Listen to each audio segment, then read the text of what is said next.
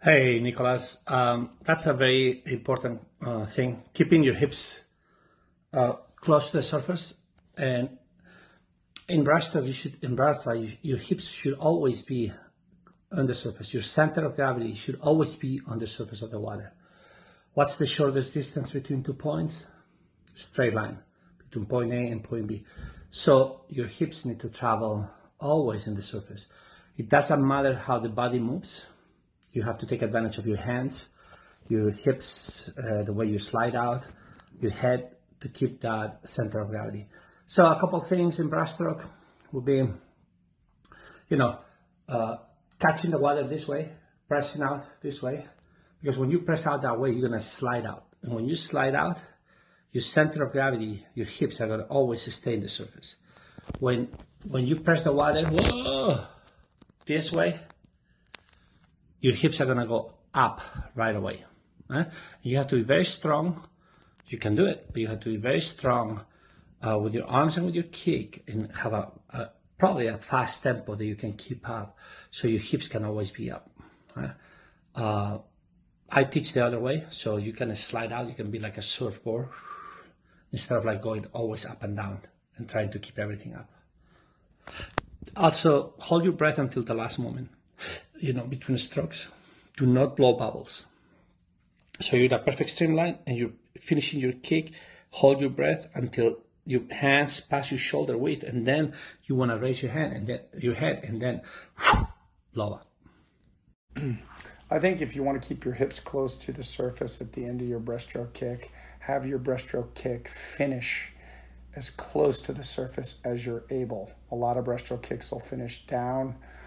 You want your breaststroke kick to finish closer to the surface, so it is more of a propulsive act rather than one that's more lifting. So it's funny because that's what I'm learning right now. I've never been a breaststroker. I've never been taught. So my hips, they they tend to be to go down during the breaststroke.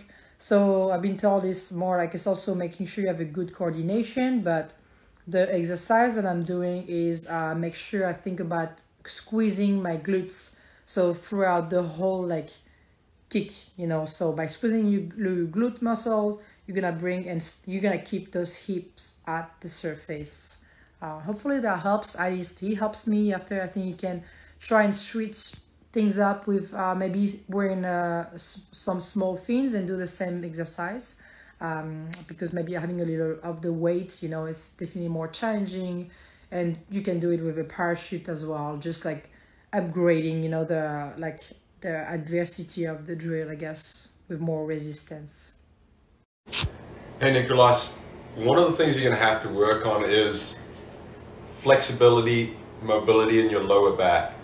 So strengthening exercises, being able to learn how to articulate the spine in that way is going to be huge, because you're going to have to keep your hips really high. So if you don't have a lot of mobility and flexibility in the lower back, that's immediately going to be an issue.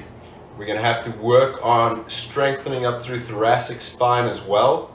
So being able to be mobile in your thoracic spine, as well as having the strength to keep you in that position.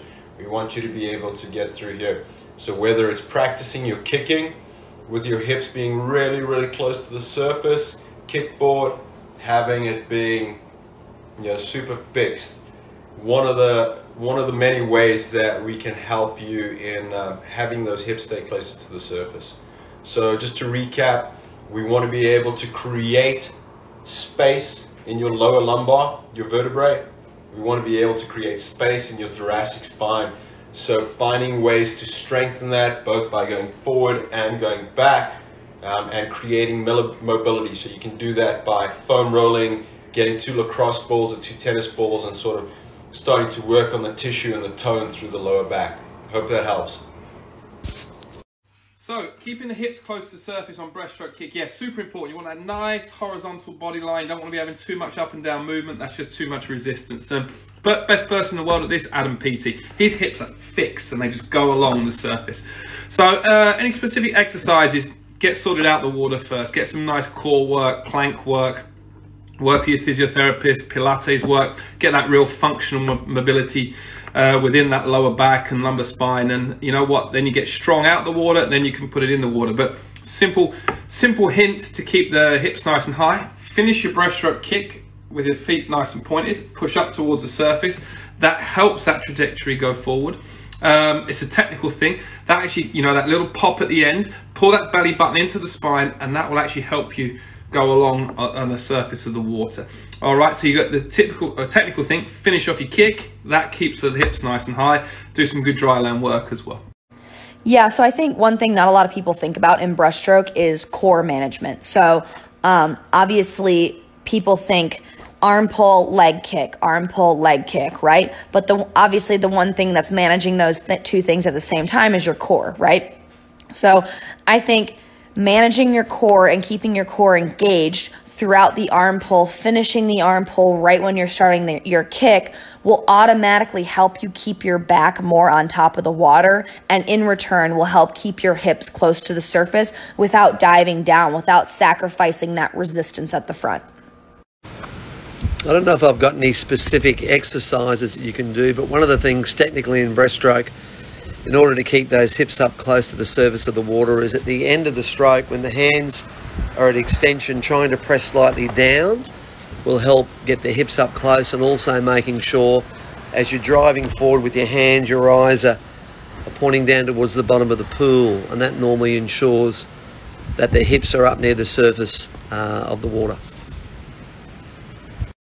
So Nicholas, a really good one on this one is if you get 2 floats, so you know, like those learn to swim floats that are really small, yeah, and you put a snorkel on, and then you lay out flat, and then you just drop your head in, all right, and then just do distance per kick for either 25s or 50s. And what that does is, because the floats are just out here and they're like forcing your body, you actually naturally create a little bit of an arch in the back, and the snorkel, the head position being down, that lifts the hip up.